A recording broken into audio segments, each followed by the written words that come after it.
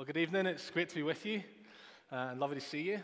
Why don't you open your Bibles to 2 Corinthians 3, and we'll pick up from where we left off last week. 2 Corinthians 3, I'm beginning to read from verse 1.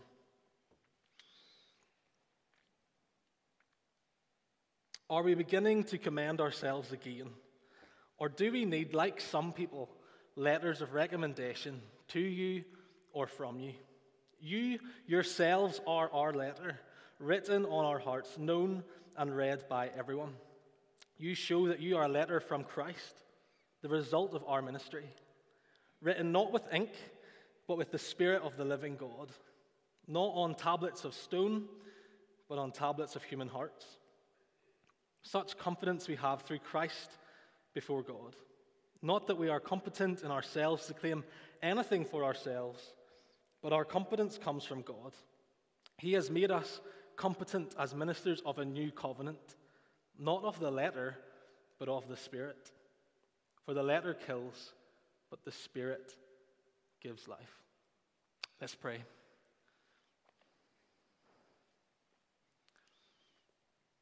Heavenly Father, we thank you so much for the privilege it is to open your word. Lord, we ask that you would speak to us tonight as we look at it. Lord, would you help me to preach faithfully? Lord, would you help me to rely on the fact that any competence for ministry comes from you. It comes from the power of your Holy Spirit. And we pray all these things in the name of your Son, Jesus Christ. Amen. Maybe you've heard the story of the group of American tourists who decided to go for a walk in Balmoral Estate a couple of years ago. They set out on their walk with one goal in mind: meeting the Queen. And it just so happened that as they were walking along, they ran into a very sweet old lady and a younger gentleman who also happened to be out for a walk that day. She was wearing a tweed jacket and a headscarf, nothing out of the ordinary. And as they stopped to chat, one of the tourists asked, "Have you ever seen the Queen?" To which the sweet old lady replied, "No, but my friend here is a policeman and he has." The group said their goodbyes and carried on with their walk, completely unaware that they had just met the person they were looking for. When all the impressive externals were taken away, no palace, no entourage, no colourful outfits, no corgis, when she looked completely ordinary, they didn't recognize the Queen. They failed to recognize that the person in front of them was the one they were looking for. She was the real deal, and they didn't see it. Maybe you've had a similar experience where you failed to recognize someone that you really should have recognized. I once walked straight past Rihanna, didn't realize who she was until a mob of young girls nearly knocked me over running after her. I was talking to one of our students this week who did the same thing to David De Gea because he wasn't wearing his Manchester United kit. The thing is, when people don't look like the way we're used to seeing them or how we expect them to look, it's easy not to realize who they are. And that's the problem that Paul has to deal with in the church in Corinth. He's trying to get them to recognize that he is the real deal. He doesn't look very impressive. In fact, he looks weak and ordinary. He's not an amazing preacher. He doesn't have letters of recommendation, which are really important in that culture. On the other hand, these so-called super apostles who are disrupting the church, they're really flashy. On the outside, they do look like the real deal. They're show-offs with assertive personalities and eloquent speech, and they do have letters of recommendation. Who wrote those letters? We don't know, but let's just say it's probably the equivalent of getting your best mate to write you a glowing, if not entirely accurate reference.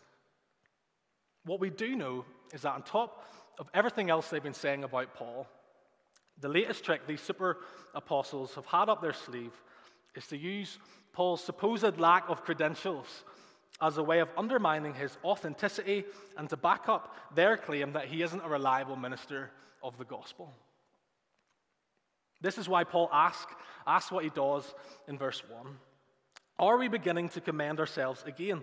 Or do we need, like some people, aka these super apostles, letters of recommendation to you or from you? So Paul is going to deal with this head on, and as he does, he's going to use this opportunity to further teach the Corinthians how to recognize a genuine ministry when they see it. Because the danger that Paul is well aware of is that if the Corinthians go along with these super apostles who are disrupting the church, they're going to leave the true gospel as well. That's why Paul has spent a lot of time at the beginning of this letter talking about what authentic gospel ministry looks like. And in particular, what authentic servants of the gospel look like. Their commitment to the true gospel is at stake. So, as we come to this passage, Paul is still trying to knock into the Corinthians what true gospel ministry looks like. How do we recognize what a genuine minister of the gospel looks like? How do we know the real deal when we see it? Well, here's the answer in a nutshell, okay? A genuine gospel minister knows they aren't up for the job. They know that only God is capable of doing the work that he has called them to do. They don't rely on themselves. They don't come blowing their own trumpet. The results of their ministry, their competence for ministry, are both the work of God alone. So we should expect this passage to help us discern what a genuine pastor looks like. But that doesn't mean it only applies to pastors.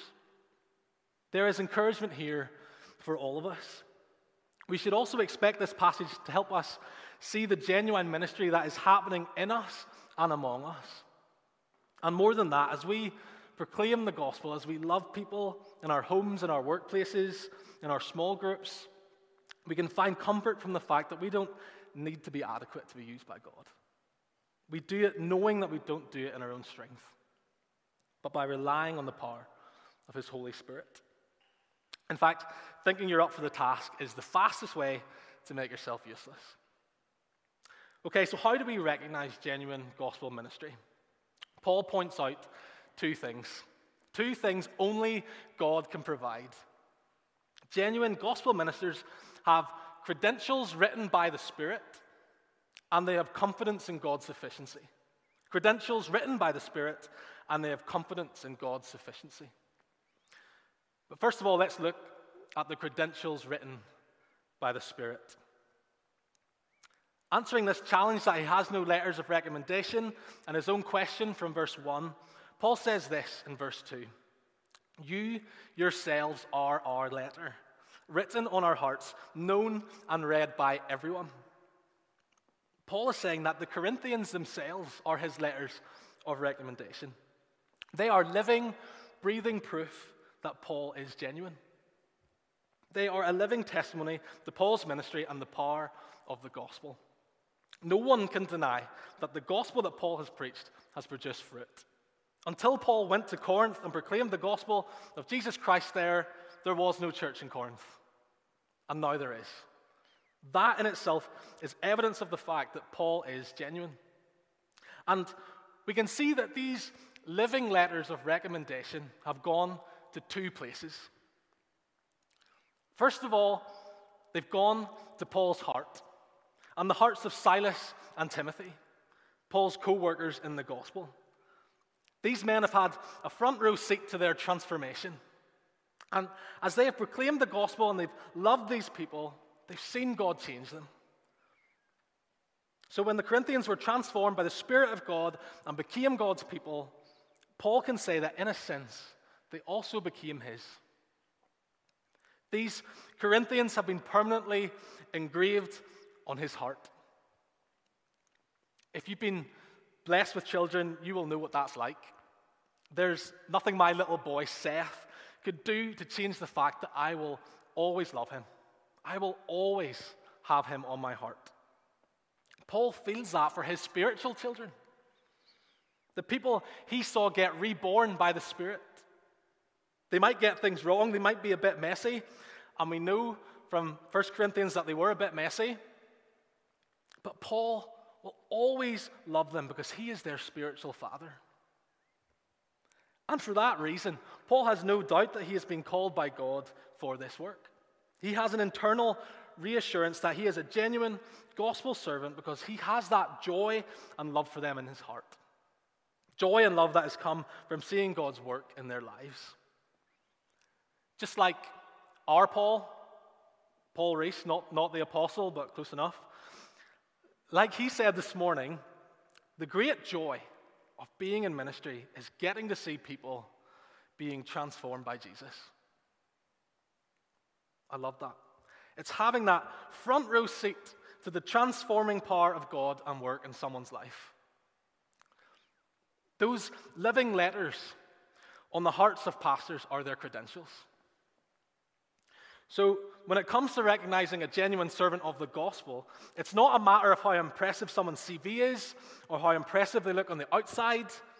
It's not how many letters they have after their name. What matters is the letters they have in their heart. It's seeing results that only God could achieve. It's seeing the spiritual fruit that only God could produce. Yes, theological training, ministry experience, really important. But the true litmus test of someone's ministry lies in the results that ministry has in people's lives. Results that can only come from faithfully presenting the gospel to them. Results that can only come as we open God's word and point people to Christ, praying that the Holy Spirit would work in their hearts. But again, this passage doesn't just help us discern whether or not a pastor is the real deal. It teaches all of us that the ministry that we're called to do day by day involves investing in people. We each have a calling to proclaim the gospel and to love the people around us in whatever context that might be. We are to take people into our hearts that we may rejoice in their transformation as God works through us by His Spirit. Any one of us can have living letters written on our hearts, and those are the best credentials that we could have. That by God's grace, there are people that we have been able to point to Him. People that God has used this by His Spirit to change as we ourselves are being changed. So perhaps we need to ask ourselves, who are the people that are being engraved in our hearts? Are you sitting in the back row, eating popcorn, watching, whilst other people get stuck into the work of discipleship or the work of facilitating gospel ministry? Or do you have a front row seat? Are you allowing God to use you to disciple others? Is He working through you to save people as you proclaim the gospel to them and you take them into your heart? So these living letters, these credentials, are engraved in Paul's heart, but they also go somewhere else. Verse 2 says these letters are known and read by everyone. These living letters have gone to everyone. Anyone can see what God has done in the lives of these Corinthians. In their idolatrous and pagan culture, they are an open letter showing everyone they meet the power and the grace of God. They are living proof that the gospel that Paul, his co-workers, and the other apostles preach is a gospel that works. This is a wonderful illustration of what God does in a person's life. When we are saved, we become letters to the world around us. We become living evidence of the power of the gospel. Us, here at Charlotte Chapel, we are evidence that the gospel of Jesus Christ works. We are a letter to the people around us in Edinburgh. We are proof that the gospel does what it says on the tin. We're like those people you see walking around wearing a sandwich board to advertise a business. We're a walking advert for Jesus Christ. As Paul says in 1 Corinthians 6, we are proof that God takes the unrighteous, the sexually immoral, idolaters, adulterers, homosexuals, thieves, the greedy, drunkards, revilers, swindlers, and such were some of us. And He washes them, sanctifies them, justifies them in the name of Christ and by the Holy Spirit. We are living proof that God transforms lives. But perhaps we should ask ourselves this. As living letters that testify to God's grace, are we really known and read by the people around us? Is the letter reaching its intended destination? Are we getting close enough to lost people so they can read it? It's so easy in our culture not to be known by the people around us, isn't it? It's easy not to interact with our neighbors. It's easy to socialize exclusively with our Christian friends. And of course, lockdown restrictions have made this very difficult. But as things open up, with God's help, we need to restart the things we used to do to get alongside people. Showing hospitality to strangers, lingering at the school gates, spending time with non-Christian colleagues, whatever it might be. Is there some way this week that you could position yourself a bit closer to someone who doesn't know Jesus? Why not start praying that you would have opportunities to get to know people who aren't Christians? You never know who might want to read the letter. You never know who you might be able to minister to. You never know who God might transform through you. So these living credentials are written on the hearts of gospel ministers. They're sent out for everyone to read and see the transforming power of the gospel. But Paul doesn't want anyone to think that the power behind the transformation comes from him. Before there's even a suggestion of that, look what he says in verse 3. You show that you are a letter from Christ, the result of our ministry, written not with ink, but with the Spirit of the living God, not on tablets of stone, but on tablets of human hearts.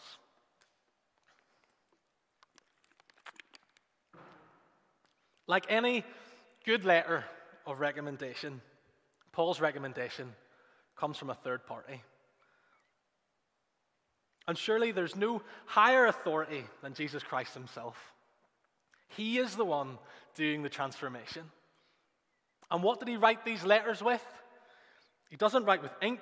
He writes with the Spirit of the living God, not on tablets of stone, but on the tablets of human hearts. And as he writes this, Paul is thinking back to two places in the Old Testament. He's referring to Exodus 34, where God told Moses on Mount Sinai to write the 10 Commandments on stone tablets. And he's also referring to Jeremiah 31, which we read earlier, where Jeremiah prophesied that in the new covenant, the law would be written on our hearts.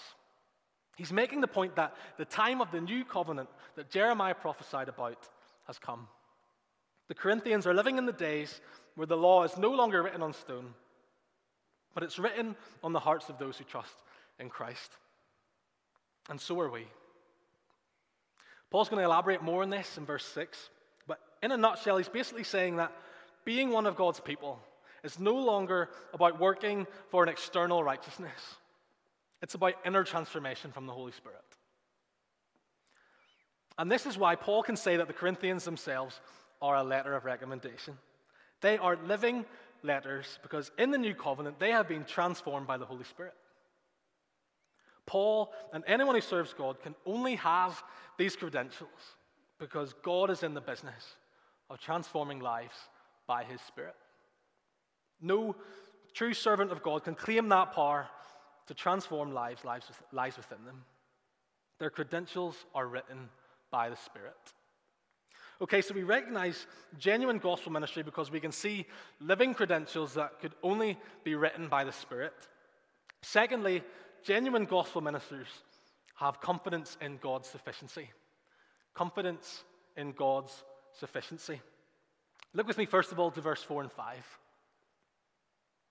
Such confidence we have through Christ before God, not that we are competent in ourselves to claim anything for ourselves, but our competence comes from God.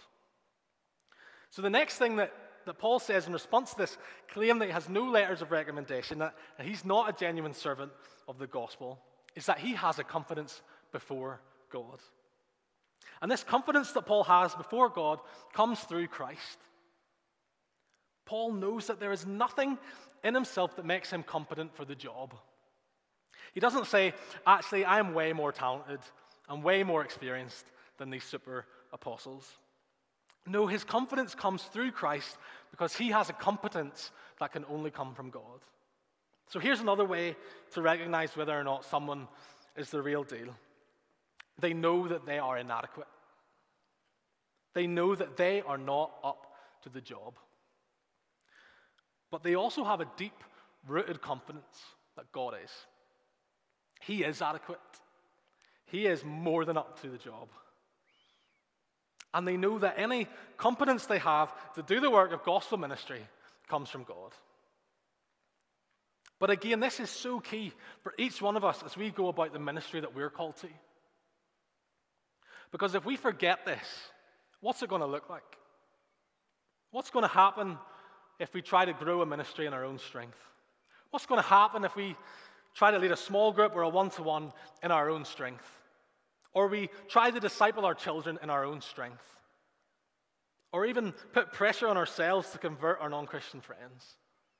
It's not going to end well, is it? We're going to end up burnt out, anxious. We're going to be easily hurt, easily offended. We're going to hold on tightly to the ministries that we've been involved in building. And worst of all, we could quite possibly quench the Spirit.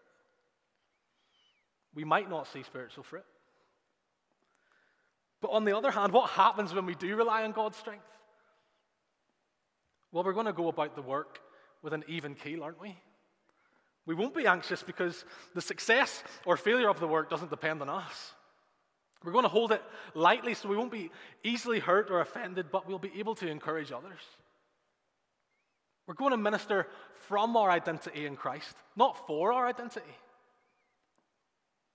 We're going to be fruitful because we are giving the Holy Spirit his rightful place. Maybe this evening we need to ask ourselves whether or not we are relying on God's strength for the work. How do we rely on him and not ourselves? It means starting each day admitting our own weakness and asking for his strength. It means saturating all that we do in his name in prayer. It means not sacrificing time meditating on his word to get on with the work. So genuine gospel ministers know they are inadequate and they rely on God's adequacy. But Paul doesn't finish there. What exactly has God done to make us competent? Well, look with me to verse 6. Paul says, he has made us competent as ministers of a new covenant, not of the letter of the Spirit, for the letter kills, but the Spirit gives life. Paul says he is competent because he is a minister of a new covenant. Paul and all other genuine ministers of the gospel have confidence because the old covenant that was insufficient has been replaced by a new covenant that is sufficient. But why is this new covenant sufficient but the old one wasn't? What does he mean that new covenant ministry is not of the letter but of the Spirit? Now, Paul is mixing his metaphors. When he uses the word letter here, he's not talking about letters of recommendation anymore. He's talking about the law, the letters that were written down on the tablets of stone. Under the old covenant, no one had the internal spiritual power that they needed to keep the law. And not only that, the old covenant animal sacrifices could not take away sin. Hebrews 10:4 says, it is impossible for the blood of bulls and goats to take away sins. There it is in black and white. All animal sacrifices could do was cover sin up.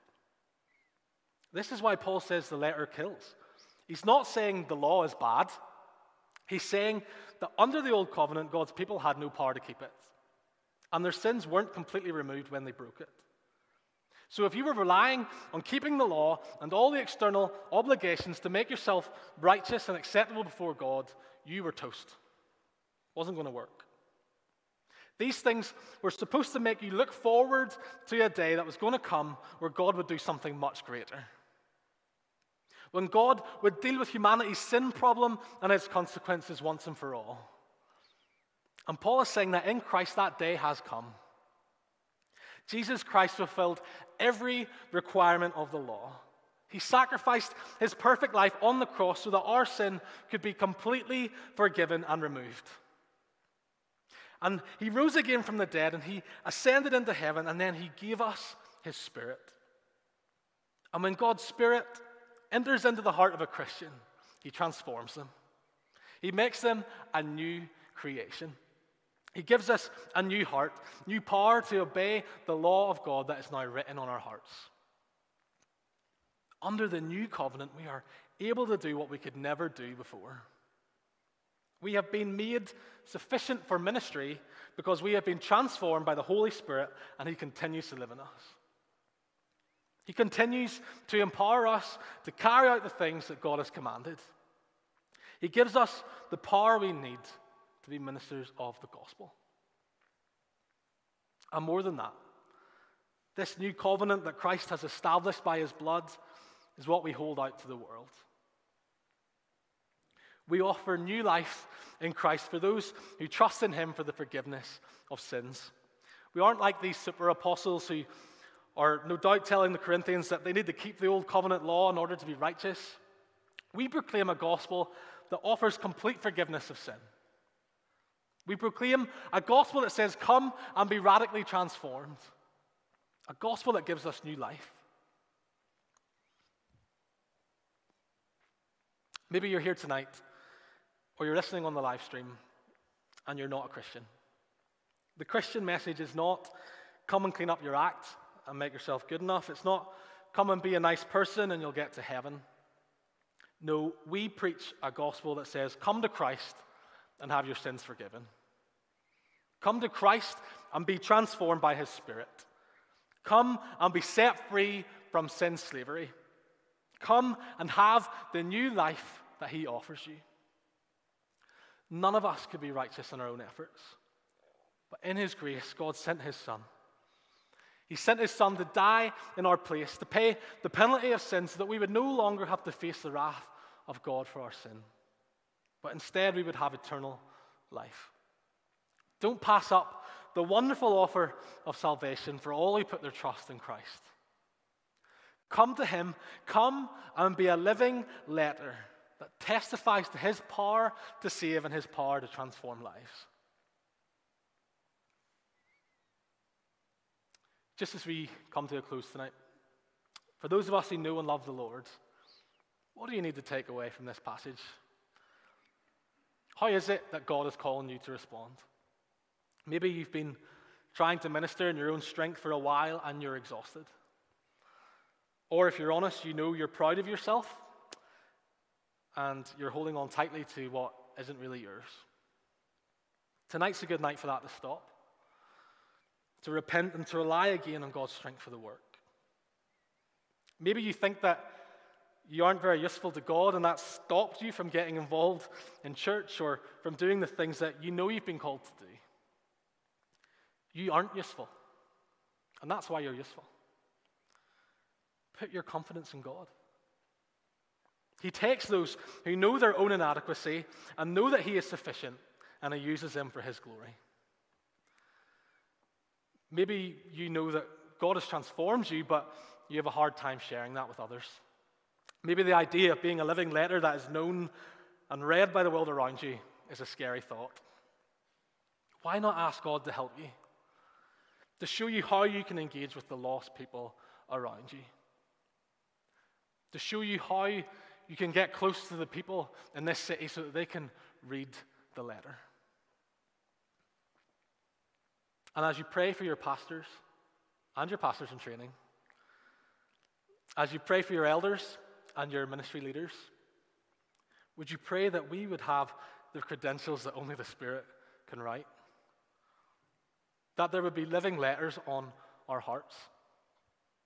Would you pray that they would have a confidence in God's sufficiency as they share the gospel and hold out the offer of new life in Christ? Let's pray.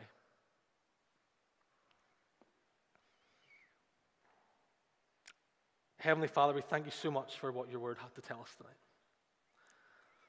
Lord, we thank you for the transforming power of the gospel, that you can take sinners like us and turn us around. You can forgive us and cleanse us and fill us with your Spirit and empower us to live for you. Lord, we thank you for making us living letters to the world around us. Lord, would you help us? Help us to proclaim the gospel and to love the people that we meet on a regular basis.